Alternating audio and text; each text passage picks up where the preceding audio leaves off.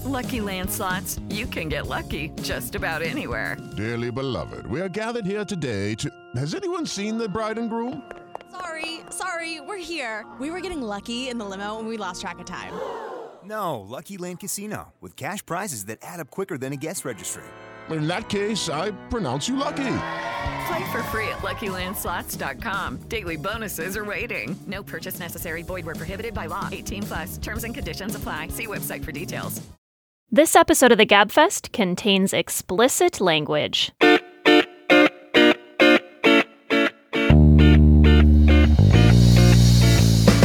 Hello and welcome to the Slate Political Gabfest for June 18th, 2020, the Because of Sex edition. I'm David Plotz, a business insider from Washington, D.C., back in the hidey hole at my house. And I'm joined from New Haven, again, now from a place with bookshelves and nice prints on the walls, New York Times Magazine and Yale University Law School's Emily Bazelon. Hello, Emily. Hello. Good morning. And from Manhattan, New York City, fresh off his triumphant book launch, make sure you get The Hardest Job in the World, The American Presidency by John Dickerson. Hello, John Dickerson of CBS's 60 Minutes. Hello, David. A book launched on here with all our thousands of, really tens of thousands of Gabfest fans. Yes, we did. So it was so good doing our live stream with you listeners last week. It wasn't the same as a live show, but we had 19,000 people stream the show, which is like we sold out Madison Square Garden, if you think of it that way. 19,000 people streamed that. We're just like Bruce Springsteen. I always feel like that comparison. They watched a Zoom call. On the tip of my tongue. Could Bruce Springsteen sell out a 19,000 seat arena for a Zoom call? I don't think so. Yes. The answer is yes. He could. Yeah. I think he could do it reading the phone book, but that's fine. That would be an interesting test. He definitely could do it reading the phone book. That would definitely happen, for sure. Yeah, for sure. Now, the question is how long people would stay on, because they would assume that he was going to do more than read the phone book, or that he would read it in a particular way. And then after time, they might tire of reading the phone books. And then would it be like by the time he got to the B's, or would they bail out midway through the A's? A lot of would be wanting to wait till he got to hear him say Wendy, because he says Wendy so well. Good point. On today's Gabfest, John Bolton's book, The Room Where It Happened, rattles Washington, rattles the Trump administration. Then a historic ruling for gay and trans rights at the Supreme Court. We will talk to Chase Strangio, who represented one of the plaintiffs in those historic cases. Then President Trump is holding his rally in Tulsa on Saturday. We will talk about the nature of the campaign in the COVID era, and we will talk about whether this rally should take place at all, and how the Trump administration is handling the COVID crisis, which is not a crisis to the Trump administration, apparently. Plus, of course, we will have cocktail chatter. John Bolton is publishing a book, The Room Where It Happened, which is an account of his rather brief tenure, although what kind of tenure in the Trump administration is not brief, his rather brief tenure as National Security Advisor for Donald Trump. I have not read the book. I don't think that either of you have read the book, but we have heard lots of vile and pungent details that have been added to the sick story of this administration. According to Bolton, Trump seems to have asked the Chinese Premier Xi Jinping to buy farm products in order that President Trump could win farm states in the 2020 election. He seems to have intervened or tried to intervene to stop legal inquiries against a Turkish bank and 2 Chinese companies. He encouraged Xi Jinping in building concentration camps for Uyghurs. He very much definitely withheld the aid approved by Congress for Ukraine in order to help compel Ukraine to investigate Joe Biden and Hillary Clinton, which was the subject around which he was impeached. It is a litany of outrages, apparently buried in what's, according to reviewers, quite a terribly written book, but so it goes. So, Emily, we'll get to sort of the legal controversy about the Bolton book, but what is it that we are learning, or what might we learn from this book that was not already evident during impeachment, during all that we've seen of the Trump administration? Is this book, in fact, revelatory? I keep thinking about how many newscasts, how much ink was spilled over whether anyone with firsthand knowledge of Trump trading, investigative material from Ukraine on Biden or Hillary Clinton for money for Ukraine. How much ink we spilled over that question. Here was the person who had firsthand knowledge the entire time. There were just so many Republican talking points that revolved around this notion that no one who was in the room could confirm it. Now we have a book called I Was in the Room, to paraphrase. It turns out this guy with very senior status knew the answer all along. I just am dumbfounded by that. That's A. B is this line from the book about how obstruction of justice was a way of life for Donald Trump and Bolton's examples of that. But I would like to spend some time on A for a moment. John, do you feel like that would have had the political repercussions that I imagine in that moment? I don't know. We have seen a number of tests to the duty of those in the president's party to speak out, and they haven't. So, and Bolton's assumption was that whatever he had to say wouldn't have mattered. However, it's his duty to come forward at the time and talk to the impeachment proceedings, because the reason it's his duty is he claims at the center of the book that the president is a national security threat to the country. I mean, he tells ABC, Martha Raddatz, that the president is not competent to carry out the job. And this isn't just, whether he's competent to carry out the turkey pardoning at Thanksgiving. This is in the central, most important part of the role, which is to keep everybody safe. And not only that, but he is more concerned with himself and his family than the country, and that he is exceedingly pliable to dictators. So that's something you might want to not wait 6 months or however long it's been to get out. But I want to home in on your first point, which is there were senators who could have called Bolton to testify in the moment about the very question that was at issue, and they chose not to. And they knew this was coming. They did not. I mean, one shoe was not going to drop. They knew there was a closet of shoes that was going to drop. And the reason they gave was that the House had not followed procedure precisely in the way that they brought the articles of impeachment to the Senate. And so maybe that's possibly true. But is that more important than what Bolton alleges and getting to the bottom of it? Because remember, what's at center here is whether the president has used the powers of his office for himself and not for the country, which is the core of the job, the core of impeachment and what it's about. So I think the senators have a great deal to answer for, because everything Bolton says, and I'm shutting up soon, is both revelatory in that some of the things you guys have mentioned, but it's also cumulative, which is that there is nothing that he says that we haven't heard repeatedly before, and that essentially attaches to the way the president behaves in public. I mean, 50,000 Elvis fans can't be wrong. You can't have this many people giving the precise same description of the president as being incurious, ill-informed, impulsive. They all give the same response about what it was like to have the president. And so to ignore that is really is just a willful act of ignorance. Yeah, it is just a shocking dereliction of duty that we've seen from the Republican establishment. And I count Bolton in there. Bolton gets no points for me, no credit for me for writing this book and coming out with this book months after it could have mattered. He had a chance as a citizen, as a patriot, as someone who believed the president was a danger to the country, to stand up and speak, to have a John Dean moment in the way that other members of this administration did. I mean, mostly lower level people like Lieutenant Colonel Vindman or Fiona Hill. And Bolton chose not to do that. He made it very clear he wouldn't do it. He didn't cooperate. He was not available. So he deserves no credit. And the Republican senators, their names, should be dumped in the ash heap of history. It is absolutely appalling that they allowed this. They knew this was there. They knew it was there, and yet they decided to look away. They decided it was more important to look away. And for extremely selfish political means, they looked away, or political ends, they looked away. And I hope that what happens is that there's a vast tidal wave of an election that sweeps a whole bunch of them out of office, and they realize that they made a terrible mistake. I really hope that's what happens, but probably won't. Probably they'll all hold on to their seats and they'll get to sit there, and then they'll walk off to 7-figure lobbying jobs later. But it's a shameful episode on the part of all parties. can I just underscore that point about Vindman and the 18 other people or so who risked their careers and risked their public reputation by coming forward in the way Bolton didn't, but that also, as you say, David, laid the predicate for being interested in the fact that there might be more information to look into here. And to add on Vindman, I don't know if you guys saw the story in the paper today. The Vindman is due for a promotion. He has been recommended for a promotion. He has earned a promotion from lieutenant colonel to full colonel.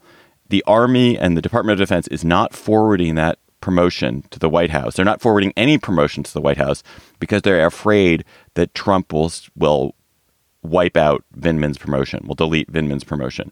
I mean, how fucked up is a country that the president is exercising a vendetta against a person who is a public servant, lieutenant colonel in the Army, an immigrant who is serving the country bravely, who stands up and speaks, and the president is so petty and disgusting that he would go through, wipe out his promotion, and that the entire circle, the entire armature of the U.S. military, of the Department of Defense, is kind of focused on, do we send this promotions list to the White House or not? And all these other people's promotions are getting held up for the same reason. It's despicable. I'm really worked up this morning. Sorry. Emily, you were going to say. No, that's worth being worked up over. I was going to turn to the Democrats for a moment because I am seeing some idea out there that it's the Democrats in the House fault that Bolton didn't testify, that he just wanted a subpoena, they failed to provide it. And that is just not an accurate representation of what happened. What happened was that one of Bolton's deputies went to court proactively to say, I want a court to rule that I have to abide by this subpoena. That suit ended up being dismissed after the Democrats withdrew the subpoena. And the reason the Democrats did that was that they knew that the administration could just run out the clock on them. So there has been litigation over Congress's power to subpoena a White House official. It involves Don McGahn, the former White House counsel. It is still in court. The D.C. Circuit, as a full court, has yet to rule on that suit. And so in this alternative universe in which the Democrats gave John Bolton the subpoena that he wanted, but he insisted that he needed final authority from a court in order to speak, he still would not have spoken. His book is out before he would have received permission to give this congressional testimony. And so I just want to make that clear because I feel like that misunderstanding is kind of lingering. It is amazing to me that even the worst lizards, and I would count Bolton among the worst lizards, who go to work for Trump, end up loathing him. Every single person, except the ones whose inheritance depends on him, essentially ends up alienated from him, thinks he's a horrible person, an idiot. That tells you a lot about that man. And given my obsession of the last few years on how important it is to hire people and build a team, the number of people that the president, it's almost the number of people that he hired and put in the most senior positions in government, who he then said were total losers that he knew all along. He was the one who hired them. It's just, if this is one of the most important parts of the job, Brookings has looked into this. He has set records for the mismanagement of the job.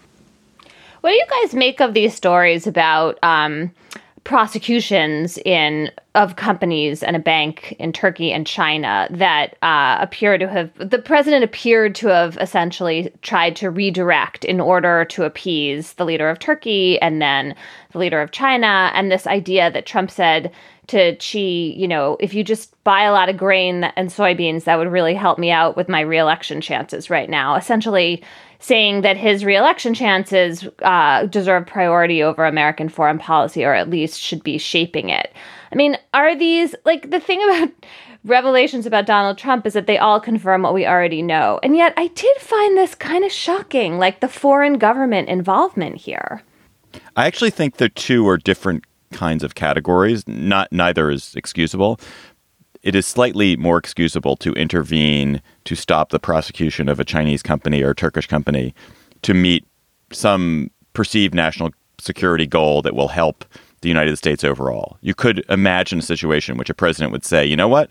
Yes, ZTE has done some scummy things, but it's really important that we have a warm relationship with China and that we build partnerships across the technology sector, and this kind of prosecution will hurt it. So I'm gonna try to get the Justice Department to slow walk that. I think that's totally different than the president saying you have to pursue policy ends so I can get reelected. Those are different cases. I think I totally agree with that. I guess the only thing I would add is that Bolton in the Wall Street Journal singles out Trump's policy towards China in general, and then he mentions these specifics. But a lot of what the president's supporters have excused from him over the years has been based on the idea that he may be breaking all these norms, but boy, he's really got China's number, and he's really going to finally put us on the right footing with China. And there are even a number of Democrats in the national security realm who like his focus, if not the actual approach. And basically, what Bolton says is there was nothing there. There was no there. And we've seen subsequent, with respect to trusting China on coronavirus, that he was too trusting of the Chinese. So this is important not only because China is a major adversary, but also because it's been the excuse for a lot of behavior from the president through his presidency. Did you guys read that brilliant Ann Applebaum story about complicity among the Republicans? Yeah, we talked about it last week. Yes. And so one of the examples Ann gives, I don't know if you remember this, is she talks about a high-up Republican friend of hers who has gone to work for the administration, and this high-up friend, says, yes, he's terrible, but, he's really protecting the Uyghurs. And she's using that as an example of like the compromises people make. And now it turns out, of course, he wasn't protecting the Uyghurs at all. He was telling he approved of concentration camps. To go do concentration camps, right. Yeah. Emily, let's wrap this just quickly on the legal question here. So the Trump administration has sued after a fashion. The Department of Justice is suing after a fashion to try to stop publication.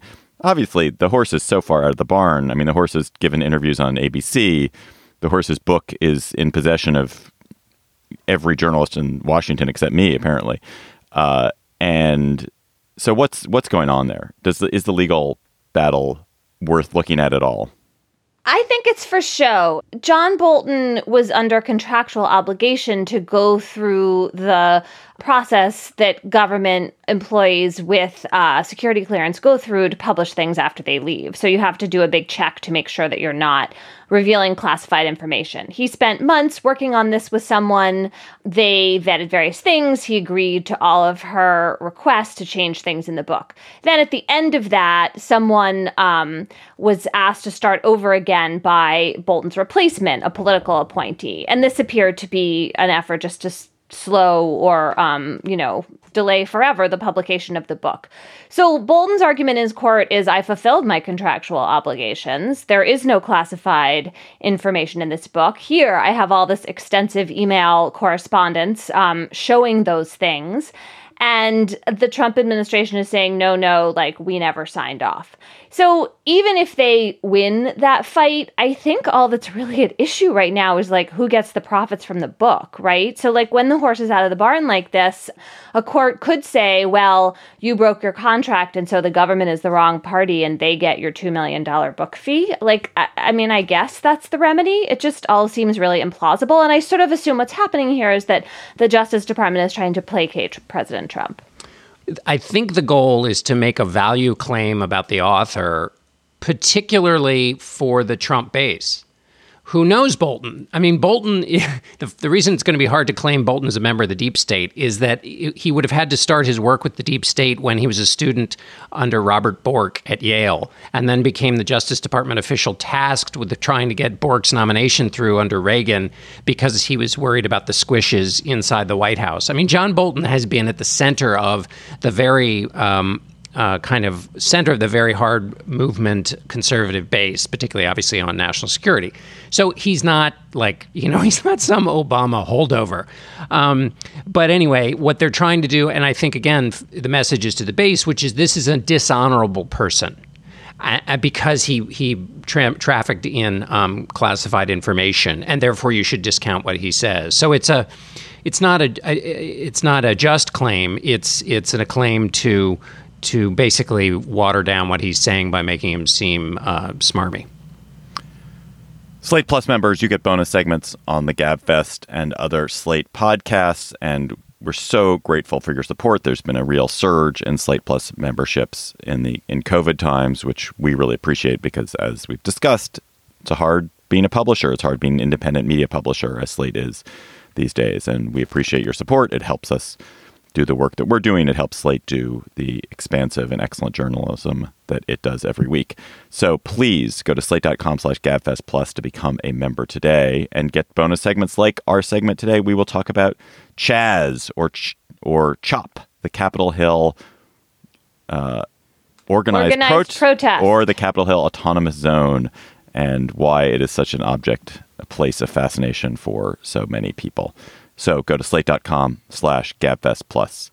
This episode of the Gabfest is brought to you by Aura Frames. Are you looking for the perfect gift to celebrate the moms in your life?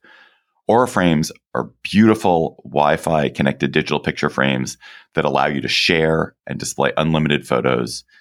It is super easy to upload and share photos via the Aura app. And if you're giving Aura as a gift, you can even personalize the frame with preloaded photos and memories. Aura Frames, in the notes that I have here, says moms like Aura Frames. I'm here to tell you that is like the truest statement in the world. I gave my mother an Aura frame. She absolutely loves it. She's also always hectoring me to keep adding new photos to her Aura frame so that she's got great new photos every week. So think about giving your mother or grandmother or aunt or sister or friend an Aura frame for Mother's Day. It was named the best digital photo frame by Wirecutter and selected as one of Oprah's favorite things. Aura frames are guaranteed to bring joy to moms of all ages.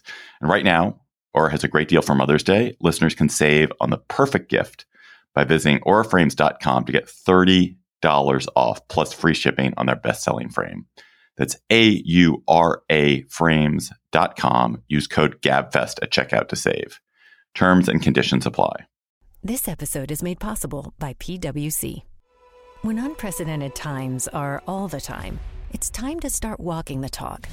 Leaders like you turn to PwC to see and stay ahead. Upskill your workforce, use intelligent automation, and transform big ideas into breakthrough outcomes.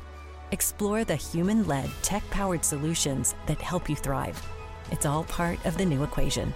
Learn more at thenewequation.com. President Trump will hold his first rally of the pandemic era indoors in Tulsa, Oklahoma on Saturday. He moved it back from Friday because, of course, Friday is Juneteenth, although President Trump surely did not know that when he scheduled it, because I doubt he knows what Juneteenth is. There will be 20,000 people in the venue. There will also be up to 40,000 people outside the venue. It's sort of a series of fair-like events outside and musical performances. I personally think I would rather be indoors in Oklahoma in June than outdoors in Oklahoma in June, because I think it would be super hot. But it is going to be potentially a super spreader event. As we've learned in the past 3 months about this disease, it spreads indoors. It spreads when there's a lot of singing and chanting and aerosolizing whatever is in people's lungs and being expelled in indoor space in closed spaces. And people will be close together. They will not be socially distant, and they will probably not be masking, because these are people who are fans of President Trump, and President Trump is not a fan of masking. So it comes at a time when the United States government, at least the federal government, has essentially given up fighting the pandemic. We have rising rates of disease in 22 states. We have extremely rapid rise in Oklahoma, for example.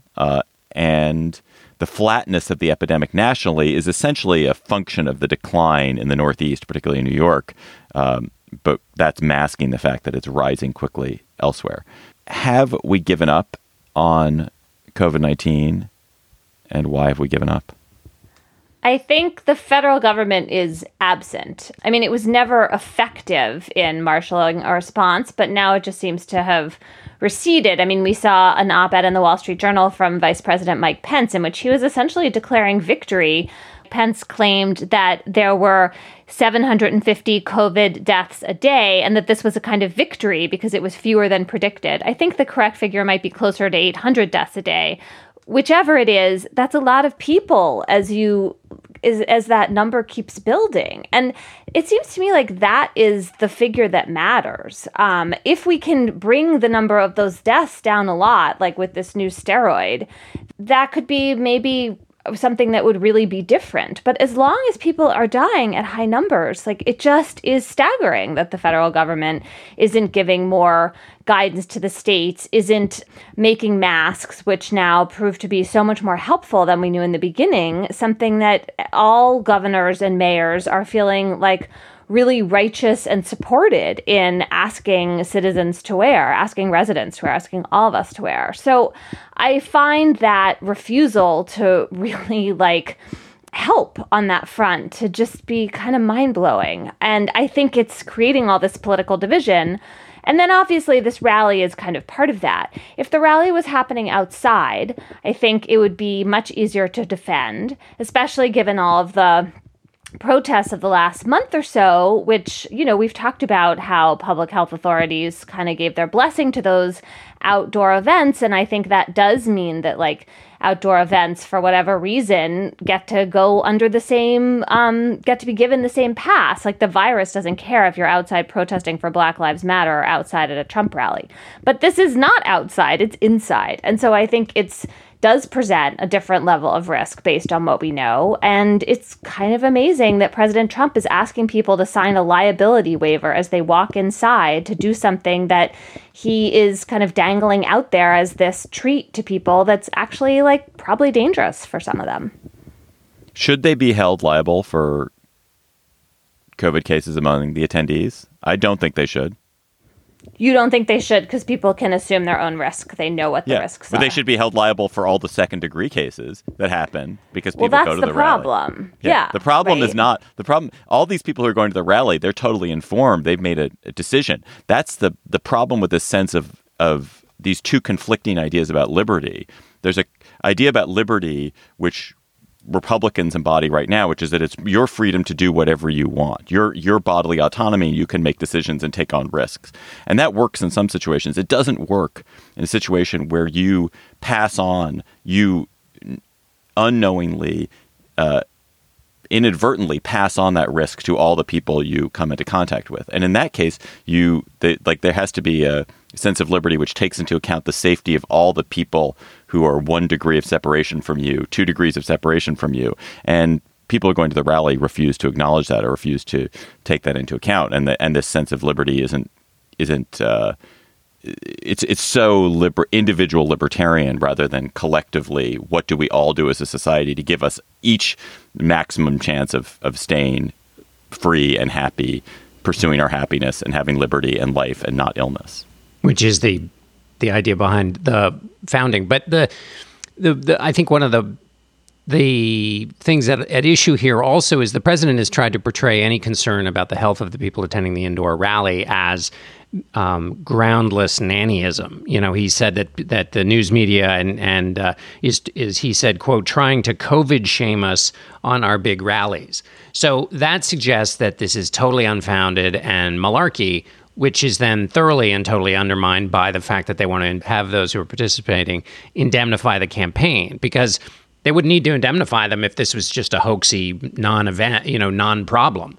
It does seem that in the official words that we're getting out about the status of the pandemic, there is, as you pointed out early, David, the cases are going down in the Northeast, but they are picking up in a troubling way in some of the states that have reopened, and it's the hospitalizations that are up, and Dr. Fauci says that the increase is not simply attributable to the increase in positive tests is not simply attributable to the increase in the number of tests they're giving. So the health people are saying one thing, and then the vice president puts out information and says the cases are dropping. And so he's taking the national number. And I think anybody who's been in this for a while would know that when you use national numbers to make the case that cases are dropping, you are engaging in something to fool people. I mean, you're not giving a clear picture of things. You can say the national number's dropping, but it's worrisome in these places. But if you only say the first half, you're not in the business of trying to inform people completely. You're in the business of trying to spin them. Why, Emily, do you think that Americans have become, and I think this is not simply Americans in reopened states or Americans in red states, Americans in general are impatient with the lockdown and seem really done with the severe precautions that we were taking a month ago? I mean, it's hard. It's been costly in terms of people's jobs and people's businesses and their mental health. And if you don't have a really strong message of solidarity and we're all in this together and this is like, you know, a fight we're engaging in and your leaders are effectively letting you off the hook, then like who wants to have the energy for it? Like it's not a fun, pleasant thing to be separated from people and worried all the time about getting too close to them. It's much easier to kind of lull yourself into some feeling like, well, maybe like this new drug will work and maybe people will just stop dying. And some of those things I desperately hope will end up being true. But it just seems like the lack of solidarity is what I always come back to with this. Because if you're going to ask people to do something hard, the reasons for it need to be really clear. They have to have a sense of purpose. I mean, I certainly agree with that. I certainly think there's a lot to that. I also do, like, when we look back at this, the combination of the anti-lockdown protests, the push for federal reopening, and the mass protests around George Floyd's murder are contributing factors. Like they have made it clear, like, well, lots of people are out in the street. The government wants us to be out. And so that message, that wasn't simply like there's no more solidarity. It was like, well, actually there are other things to do and we're just going to go out and do them. Yes. As you guys both pointed out, was it last week or 2 weeks ago, the hypocrisy which undermines that collective by making it seem like it's just a political choice whether you participate or not. But just because people are behaving in their political self-interest doesn't mean that the public health officials and the people who are supposed to lead us get a pass for doing that. And it seems like the president and the administration in their response to this particular question of whether or not to hold the rally are replicating two of the problems that have been at the center of this all along. The first is advantaging personal political needs above the public health needs. And then second, not being straight about the numbers. And so that's one of these ways in which everything we're witnessing with respect to this rally is a part of the larger story that has led to mismanagement of this. And then the one final tiny thing I'd like to say is I hate to be the second time conspiracist on this podcast, but I'm excited one of the for reasons Dickerson conspiracy. One of the reasons, if I were being truly devilish, I would create a rally that would stir up my opponents, the media, liberals, the nanny state, and get them as angry as possible about a whole range of issues to elevate the story in the news cycle and get people to, quote unquote, sign up for the rally by email as a value middle finger to all those nanny state people on the other side of this argument so that I could collect their emails, keep them enthusiastic about my campaign. Cell phone numbers. You really want to text them too. Right. Their telephone numbers and keep them on the boil for an election that we know is going to be all about negative partisanship, which is you may or may not like Donald Trump, but you really don't like these people on the other side. And so as you guys identified 2 weeks ago, there's a hypocrisy in those who are saying stay home, but it's okay to march for my cause. That's fuel to the kinds of voters they want to turn out. And so in a way, this could all have been a setup, in a sense, to not actually have the rally inside, but to create a stir that then it has that organizational benefit. And now I'll take off my tin hat. Ooh, now I wonder if they're going to move it outside at the last minute. Probably not. I think they're so excited to have it inside. They're so excited to give the middle finger. I think they'll just do it.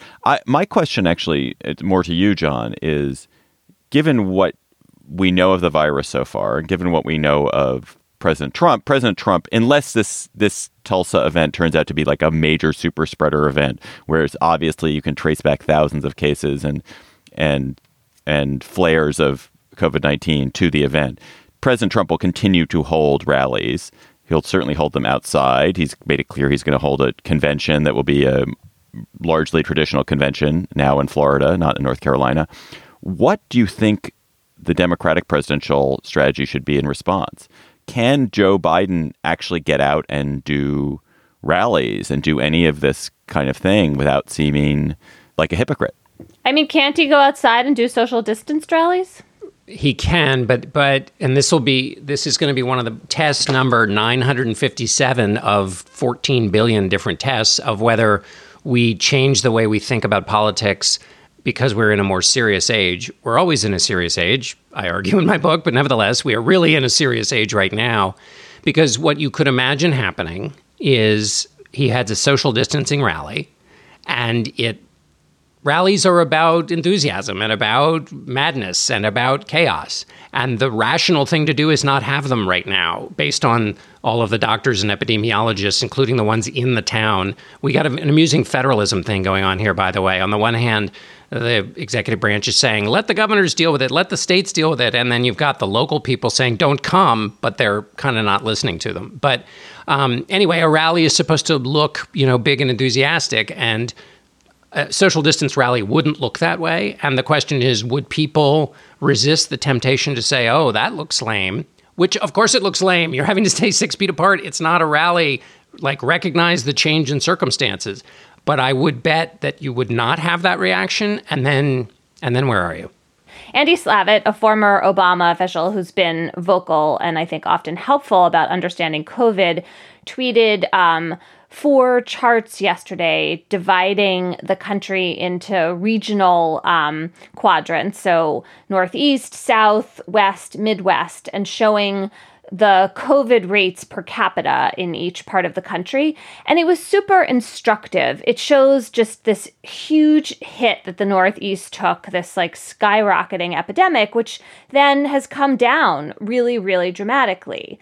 And then it shows far lower levels of infection in the other 3 parts of the country, but a rise recently. This is the alarming rise in the South and in the West. And looking at it, you could see why it was really hard for people in those parts of the country to feel like all of the shutdown was necessary because they just were never hit at the same level. And then you see this sort of worry, this uptick. And I feel like this different regional experience is so important for both the resentment that people have felt about, in particular, I think the New York-centric coverage of the epidemic just made people who weren't having that experience feel like that is really far away and not what is happening here. And why am I suffering economically because of this? And then you see this uptick now, which the Northeast is not experiencing.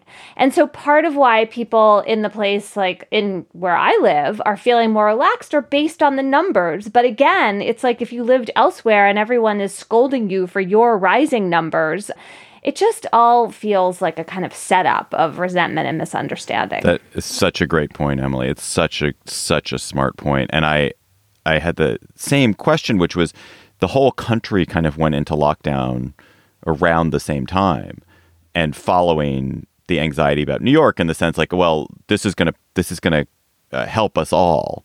And then somebody living in Arizona or Oklahoma or Texas to realize maybe we didn't help ourselves. And now we've also lost the will. There is no more will to do such strict measures anymore. It's a real conundrum and a problem for people in Texas and Florida, and Arizona and Florida, and that may in turn, bounce back to New York one day, or bounce back to California or New Jersey or whatever it is that is having a decline. So it's a very bad dynamic, and which is why the public information role is so important to say, we've got to lock down to figure out what the scope of this thing is. We might be able to open in different stages. We've got to really lend a hand to the Northeast because they're taking it hard, but we do that because it might blow back on us, so that you create a sense of information so that people don't immediately think, oh, we're getting screwed to save those New Yorkers, because that, as Emily said, now undermines the position that everybody's in. There was a huge victory for gay and trans rights and for all Americans at the Supreme Court this week. We are joined by Chase Strangio, who is the deputy director for trans justice at the ACLU. He was also on the Amy Stevens legal defense team. Amy Stevens was one of the plaintiffs in the cases before the Supreme Court. Chase, welcome to the GabFest. Does this case mean that no employer can now discriminate against gay or transgender employees? Yeah, so first, thanks for having me. And the Supreme Court was absolutely unequivocally clear that Title VII, which is Title VII of the Civil Rights Act, which prohibits discrimination because of sex, includes discrimination against LGBTQ employees, which means that every employer subject to Title VII, which is every employer with more than 15 employees in the entire United States, is now prohibited from discriminating against LGBTQ workers, which is just an absolutely stunning clarification of the law and much needed protections for people, particularly in states that don't have explicit protections for the LGBTQ community. So, Chase, I read these opinions with great interest. I'd written a big piece a few months ago about textualism, particularly focusing on Justice Gorsuch, who's the author of the majority opinion.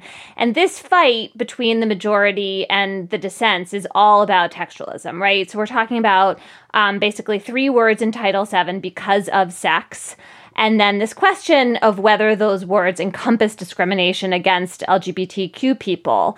Alito has this raging dissent about why Gorsuch's answer yes to that question is a kind of betrayal of what everyone's like competing for the mantle of Justice Scalia here, like the sort of first or most important textualist.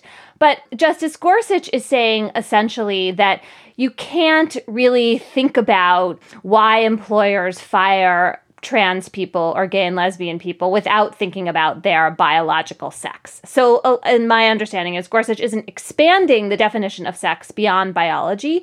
He's just saying that it's inherent to people's reasons for discrimination in these cases. And I imagine that you found that convincing. I wonder what you made of Justice Kavanaugh's sort of secondary dissent, which to me was like it was less apoplectic, but more persuasive legally, because he was basically accusing Gorsuch of this incredibly literal interpretation, which was not at all what Congress intended or was thinking about in 1964.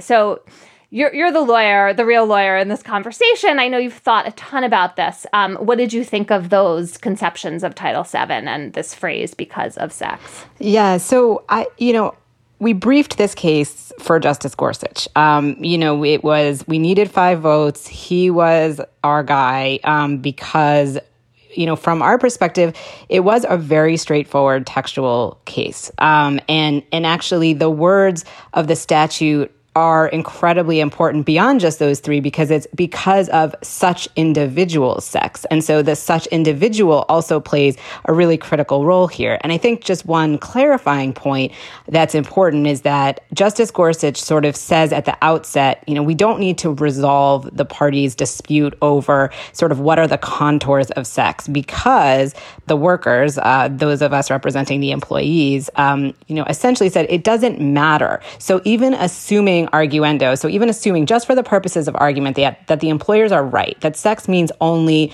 sort of one's biological characteristics at birth, we still win. And Justice Gorsuch, sort of takes that and adopts what I at least like to think of as the precise reasoning of our briefs, which is to say that, you could say the ordinary meaning, you could say the plain meaning, you could say the literal meaning, but whatever meaning of sex you adopt, it is but for an individual's sex that you take adverse action against them for being LGBTQ. And the examples are really helpful. So if you have, a male employee and a female employee, and both of those people have husbands, but you only fire the male employee for having a husband, then it is literally or ordinarily or whatever you want to think of as sex because of the employee's sex, because of such individual sex that they were fired. And the same would be true for a transgender worker. So for me, for example, I was assigned female at birth, but I have a male gender identity.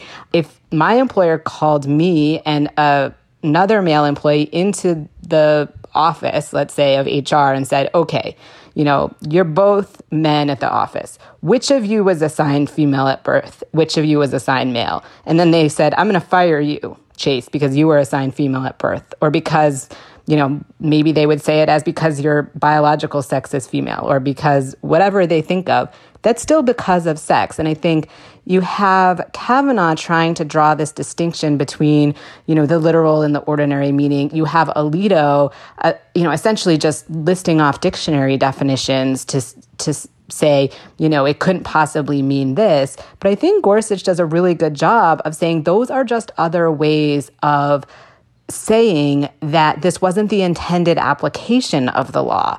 And the intended application of the law is antithetical to textualism. It is, really interesting to see the competing Scalia quotes within the majority and the dissents. But at the end of the day, I think separate and apart from, the judicial philosophy and the secondary sources cited, the case law on Title VII is incredibly clear that the circumstances in which Title VII has been applied to prohibit discrimination because of sex all were not anticipated by Congress in 1964. And so at the end of the day, that's what controls. And Gorsuch systematically walks through those examples. Yeah. Can I ask just a super small hypothetical that occurred to me when I heard that Gorsuch example of the two employees, one a woman, one a man, each of them is married to a man. And I had just watched a high maintenance episode about asexuality. Like, is someone who is asexual covered by this in the same way? Well, like, could you be discriminated against for being asexual, which wouldn't necessarily have anything to do with what your object of attraction is? Yeah, and I think that there are a few questions that came up in argument too. If you were sort of an employer had, say, a form that said, "Are you bisexual?" and then fired you if you were bisexual, even though, it may mean that they wouldn't have to know your sex to fire you as such. I think one of the things that's also true about this opinion is that it doesn't undermine any of the sex stereotyping jurisprudence. So Title VII already prohibits any discrimination because of sex that is based on expectations of how people should perform their sex. And so, and there is language in there just about sexual orientation per se that Gorsuch includes, not just reference to gay employees. And I think that's important because there's nothing about the decision that abrogates Price Waterhouse, which is the sex stereotyping case from the Supreme Court. And so I think it's incredibly clear that if you fire someone for being asexual, let's say, or being bisexual, that's based on expectations that they're not performing their sex correctly. A correctly performing man would be exclusively and actively attracted only to women. Thank you. That's Chase, so interesting. So you were pitching for Gorsuch. Were you still surprised in the end, or did you think this is a good argument, but it still might not work, or was it you thought there was a pretty good chance? As the months dragged on, I lost a lot of hope, and not necessarily because the time was a reflection of anything. Just the more that I thought about the court and the world, I just became more and more despairing. And then the other reason is because, as it gets closer and closer to the end of the term, those of us who are watching the court tend to sort of map out the statistics. And generally, each justice writes one opinion from each sitting. So you can look at a month and see who has not written an opinion. And so a few weeks ago, Gorsuch had an October opinion. And I was devastated. I was like, oh no. Oh, you thought that was it for him? I was like, oh, did we not have Gorsuch? And then, then we're like, well, maybe Gorsuch was in the majority but didn't write it. Does this mean we've completely lost? It doesn't necessarily mean that. And I think, when you're in it, when you're writing the briefs, or at least for me, every sentence was, so painstaking and so strategic. And in the moment of crafting the legal arguments last summer, I was like, we are absolutely going to win. We are so right on the law. And, and then you get the other side's brief and then you're like, oh gosh, maybe not. And then you reply and you're like, oh no, we're going to win. And I thought the arguments were really hard to read. So I was actually quite shocked that we won at all. I was especially shocked that we won with such clarity. I thought there was going to be a lot of room for them to possibly, maybe adopt some sex stereotyping analysis that would impose an incredible burden on an employee to have to prove actively stereotyping by the employer.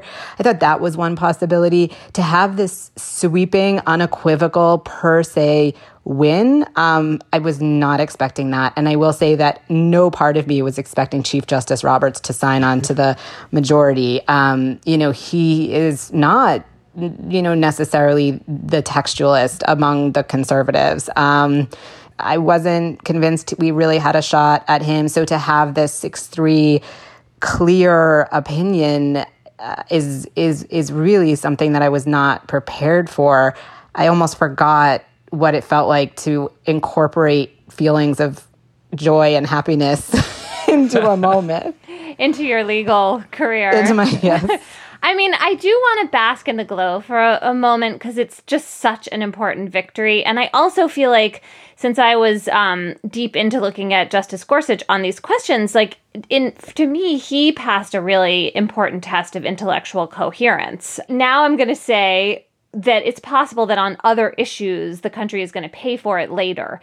In that, as you know, there's some language in the majority opinion about sticking to the text in this very literal manner. And there are other texts in American law and in the Constitution in which sticking in a very literal or wooden way to the text does not get different kinds of litigants where they want to go.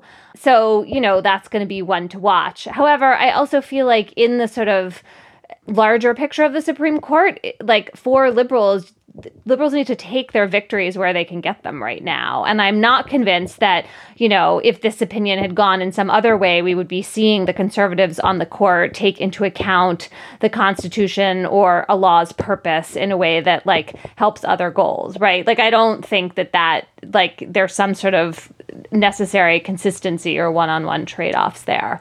Yes. I mean, had we lost on the ground that they didn't stick to their principles and look to legislative intent, there's no universe in which that would be applied generally, for the benefit of progressive outcomes. So I think absolutely that's correct. I wanted to ask you about the part of Alito's opinions where he starts listing implications for other kinds of cases. He's done a lot of legal research for future litigants. And I mean, some of it's kind of obvious, but I wonder what you think about this. So some of the categories Alito is concerned about have to do with churches or religious schools that are employing people. There has been up to now what's called the ministerial exception, which allows effectively a church or a religious institution to discriminate for a minister, but it's not at all clear whether that, for example, includes every second grade teacher at a Catholic school. Are those people now protected? And then there are questions about dress codes that specify gender in the workplace, about access to bathrooms for transgender students, which is an issue that you've litigated a lot, and just other array of kind of cases to come. And I wonder what you think about that picture that Alito was painting. Yeah, no, you sort of love those dissents that they map out all of the ways you're now going to win your future cases. Scalia definitely did that in Lawrence v. Texas, and he couldn't help himself, and then we would often cite to his dissent and saying, look, it compels this result, and so I think there's a few buckets of things that Alito points to, and that Gorsuch sort of explains why they're left open for future cases.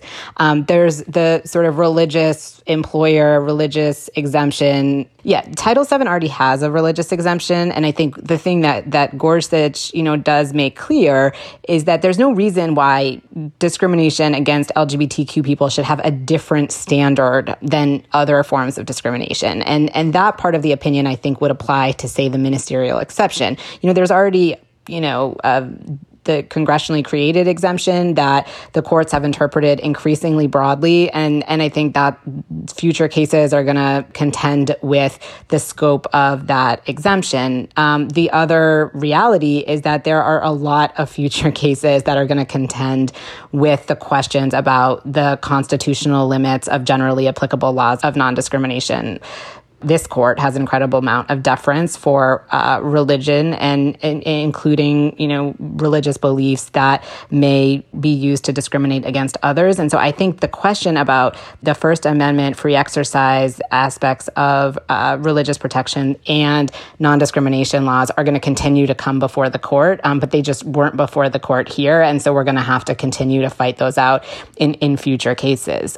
When it comes to applications of this decision to other federal statutes that prohibit discrimination because of sex or on the basis of sex, I think that the courts have been incredibly clear over decades that, you apply Supreme Court jurisprudence on Title VII to interpret Title IX, which is the prohibition on sex discrimination in education.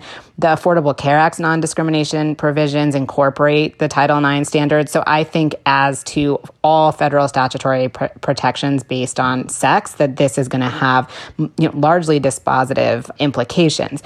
I think when it comes to questions of the application to single-sex rules or spaces, dress codes, athletics, locker rooms, restrooms, those are going to be the next set of cases. There's many of them that are already fully briefed and argued before appellate courts that are going to have supplemental briefing on the impact of Bostock, and then we're going to see how the courts decide the question. Gorsuch makes clear that, this case is not resolving that question, which is exactly what we said in our briefing. But what he does do is he sets up a framework, which was the framework we pushed for in our brief, which is that when you have a sex-based line, it is inherently because of sex. And then the question is, does it discriminate? Does it differentiate with harm to a protected individual? And I think under that standard, we should win all of the cases on behalf of trans individuals who are, barred from spaces that align with their gender identity, whether that's restrooms or sports or dress codes. Those are going to be the future cases. And I wouldn't be surprised if we win many of those in the lower courts. And then the question will be, when will the Supreme Court take it up? If I had to guess, I think they're going to focus on the religious liberty questions first. They already are in the next term. So, I think that's where we can see efforts to really chip away at the breadth of this decision. But I think overall, the limitations in the majority opinion are exactly the ones that we would want in a case like this, which is we're deciding the question before us and we will contend with those other questions another day. One quick note about, sex-specific dress codes. I think this is an area where there is no universe in which I could ever understand how sex-specific dress codes survive Price Waterhouse. I mean, Price Waterhouse essentially says you can't discriminate based on, stereotypes about how men and women should look and act and behave, and yet we still have courts saying that employers can enforce skirts-only dress codes for women. That's just an example of how you can have a very clear Supreme Court decision, and yet the lower courts will reverse engineer an outcome to maintain the norms that, they seek to uphold.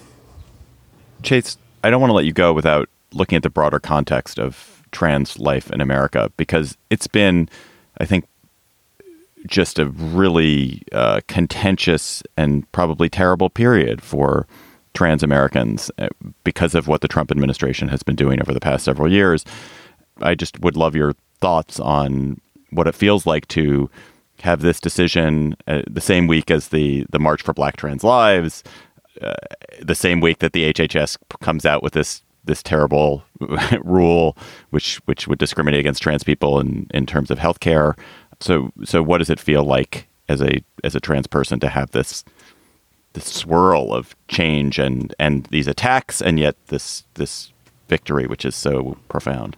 Yeah, I think for me, as a trans person, it feels like the culmination of so much work that really was started, at Stonewall and before, led by Black and brown, trans women. And you can see that, over the last 50 plus years, the people who have experienced the brunt of the backlash to progress for the LGBTQ community have been Black trans women who experience devastating rates of physical violence, murder, state violence, criminalization. And so there's the realities that even under the Obama administration, when we were seeing positive legal changes, we knew that the material conditions for so many people in our community were not improving, and that there's so much work to do that comes through power building and base building. And so I think for me, the last 3.5 years of the Trump administration have been this relentless assault from the government on top of all of the ways in which people are experiencing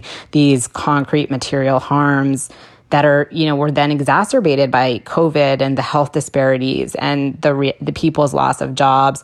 And so there was this despair. And then the mobilization that started to happen over the past few weeks, and the fact that 15,000 people or more showed up in Brooklyn for Black trans lives, was this moment of absolute hope and transformation for me and so many other people. And so when it came to Monday morning waiting for opinions, I was sort of this view that we are already moving in the right direction. 15,000 people showed up, and I'm ready to take on whatever happens from this court, and then to get this incredibly positive ruling, which is completely connected to that mobilization, because you can have a proper textual reading of the law, but they're going to reverse engineer a decision against you if they aren't understanding your basic humanity in some way. And so the ways in which people have really put their lives on the line to change the norms, to change the public discourse, to make people see and feel the fact of our existence,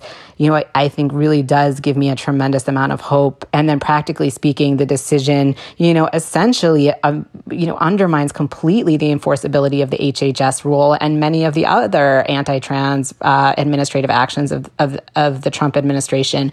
So you have, this material set of changes, this, normative statement from the Supreme Court, and then the reality that there is this incredible base building and mobilization that signal that we have the potential to carry things through in the coming years in a completely transformative and new way.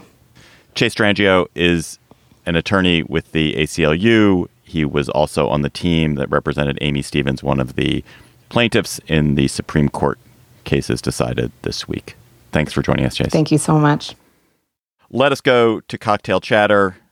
When you are having a 20,000 seat rally in your home, John Dickerson, and you want to address the crowd with some cocktail chattery advice, what are you going to be chattering about to them?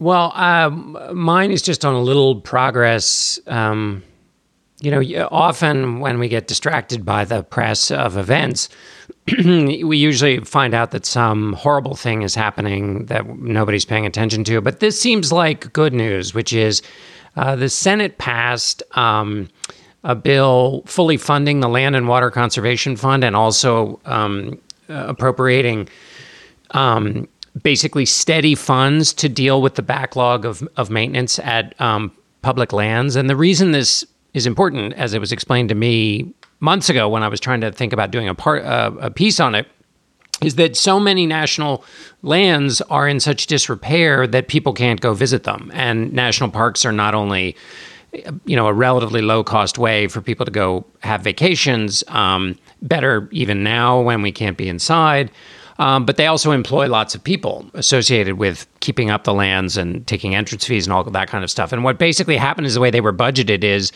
the money that went to keeping up the lands always just got picked off in the budgeting process. And so lots and lots of maintenance had to be deferred and places had to close.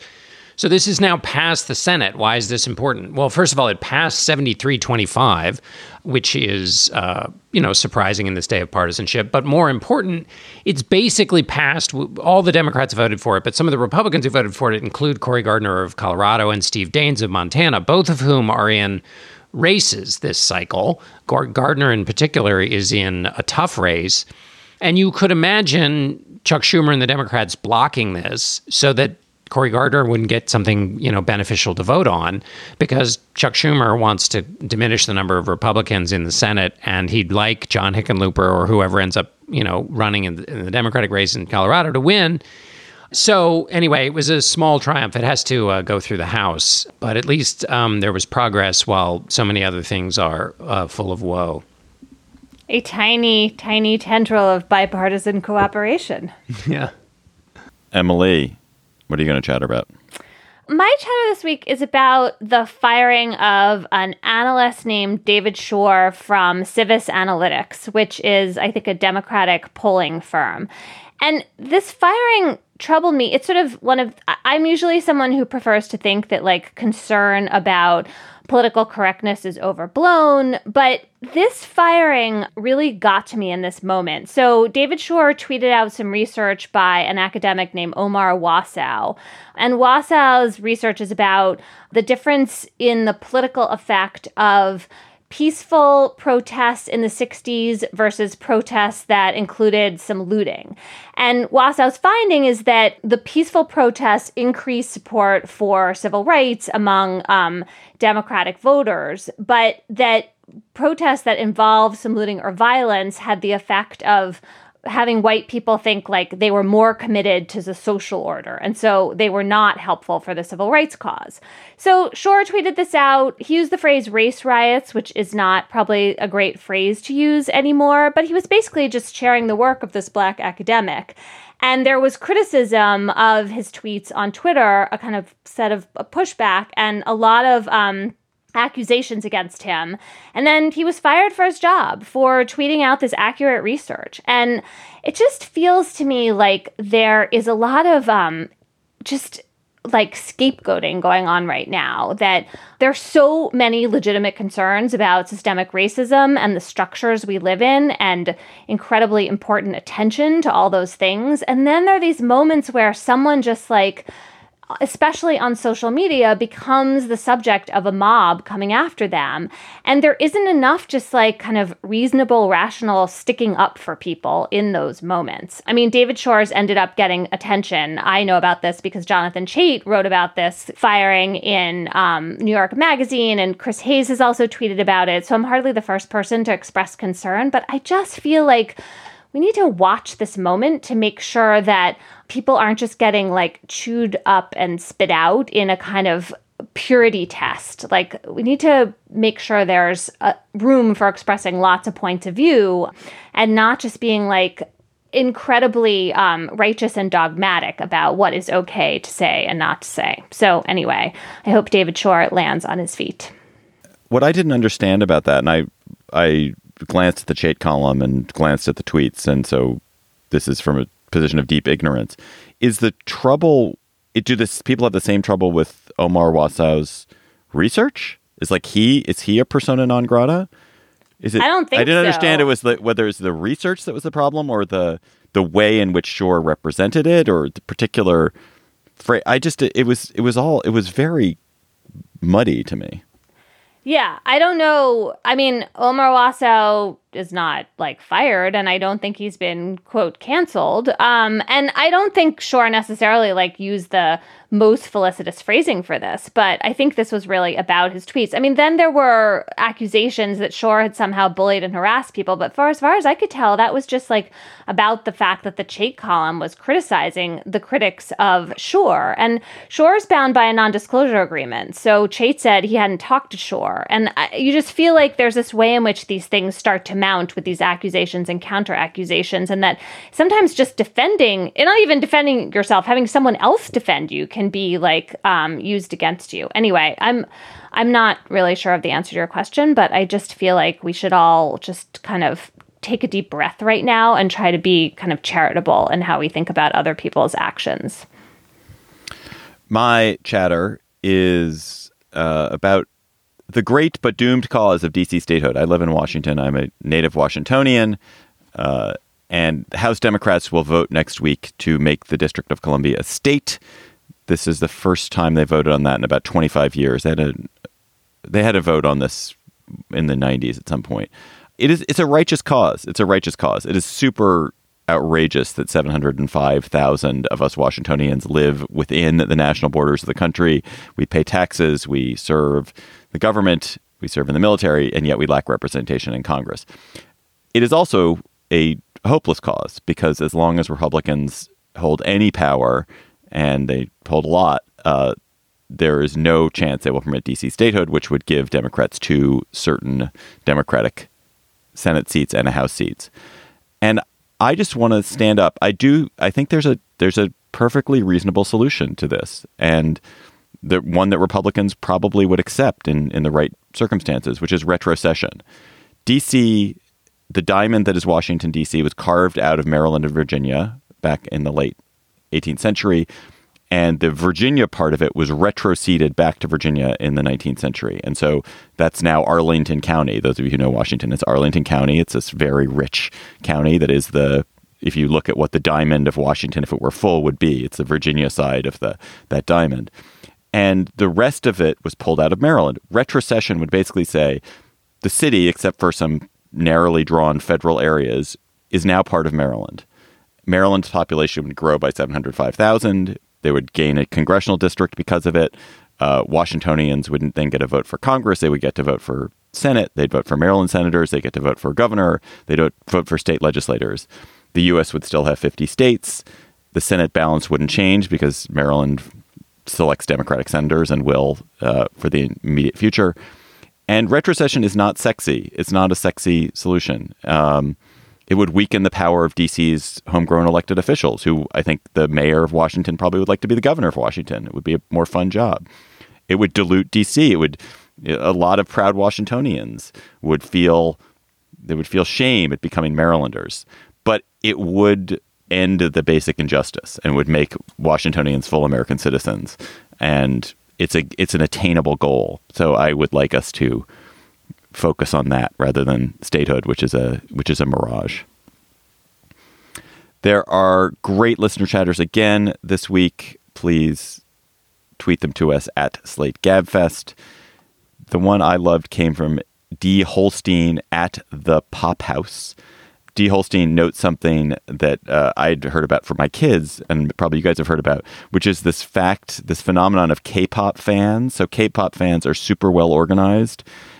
These are fans of Korean pop music, and they're global. They're not all Korean. They're not all American, and they have hugely organized Twitter and Instagram accounts, and they are organizing to support the protests. And they're organizing to support the Black Lives Matter protests, to harass people who are doing, and I mean, the harassment is not always good, but to harass like White Lives Matter hashtags and just generally cause mischief towards people who are opposing Black Lives Matter and to putting the word out about good causes around Black Lives Matter. And it's great. There's a nice story in The Atlantic about it. And it's a cool way in which something which seems trivial can be turned towards an admirable political end.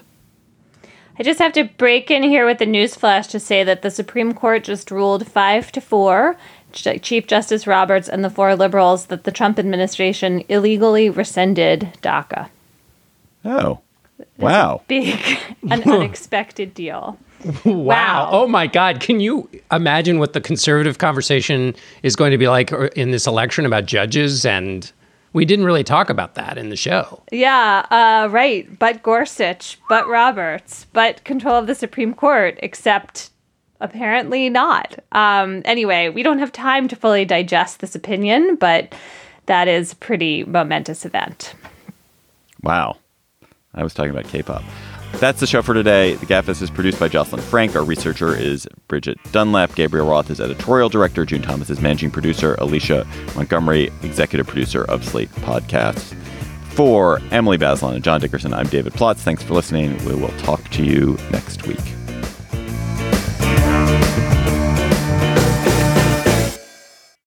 Hello, Slate Plus. How are you?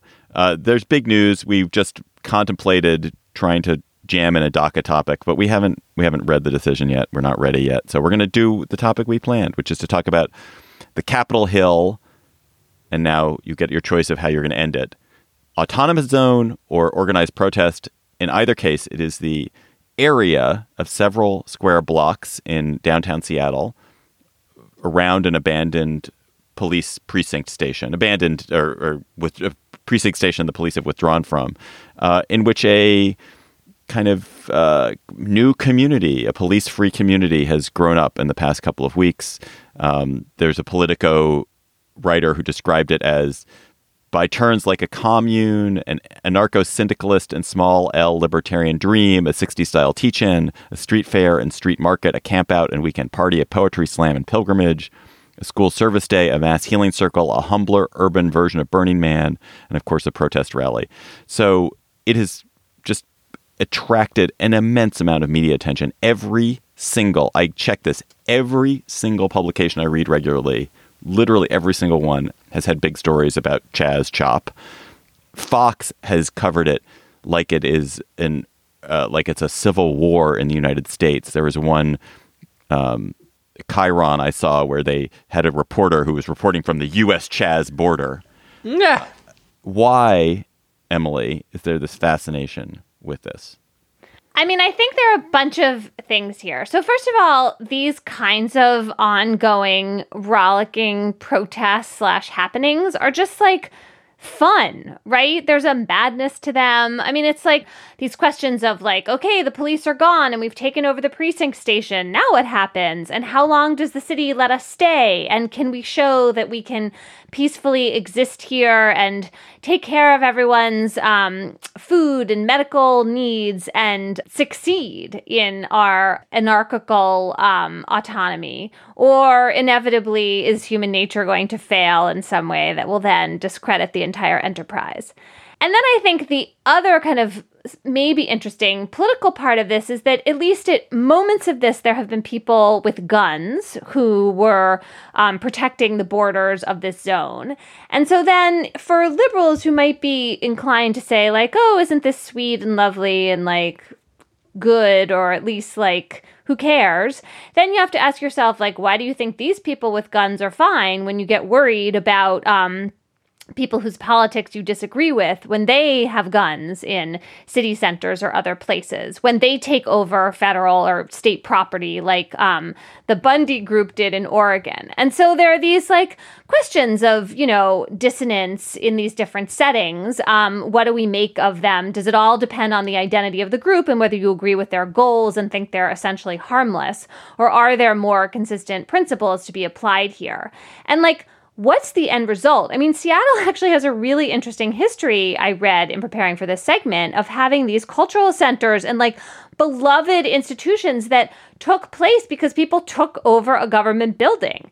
And this looks like the next in a series, but it's a 6-block radius downtown. That seems really big. And so you imagine that like down the line, the question is going to be basically like, how do we hand over the precinct station to you so you can turn it into like a learning center and a memorial to Black Lives Matter, but we don't want to give you 6 whole blocks so that you like live there forever with your ice cream trucks, especially when the weather gets bad.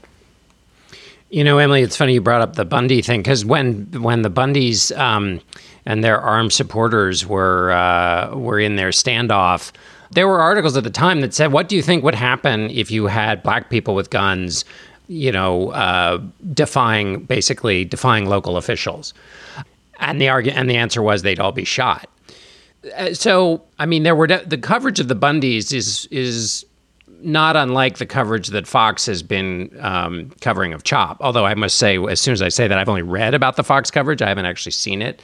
But there is a disproportion. I watched a little bit of it. But in terms of the focus that David, you're talking about, the Bundys got similar kind of focus. Now, yeah, and you could argue that CHOP is a lot more important and interesting than the Bundys. GabFest fans, that was just a teaser. To hear the rest of our Slate Plus conversation, go to slate.com/GabFest Plus to become a Slate Plus member today. Lucky Land Casino, asking people, what's the weirdest place you've gotten lucky? Lucky? In line at the deli, I guess? Aha, in my dentist's office. More than once, actually. Do I have to say? Yes, you do. In the car before my kids' PTA meeting. Really? Yes. Excuse me, what's the weirdest place you've gotten lucky? I never win and tell. Well, there you have it. You can get lucky anywhere, playing at LuckyLandSlots.com. Play for free right now. Are you feeling lucky? No purchase necessary. Void where prohibited by law. 18+. Terms and conditions apply. See website for details. Hi, this is Dahlia Lithwick, host of Slate's legal podcast, Amicus.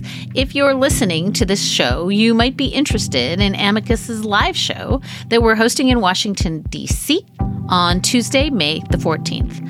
My colleague, Mark Joseph Stern, and I will be talking to some amazing guests, including Sherrilyn Ifill and a sitting state Supreme Court justice, all about how originalism, a relatively recently invented way of interpreting the Constitution, has taken over the Supreme Court and radically reshaped the law.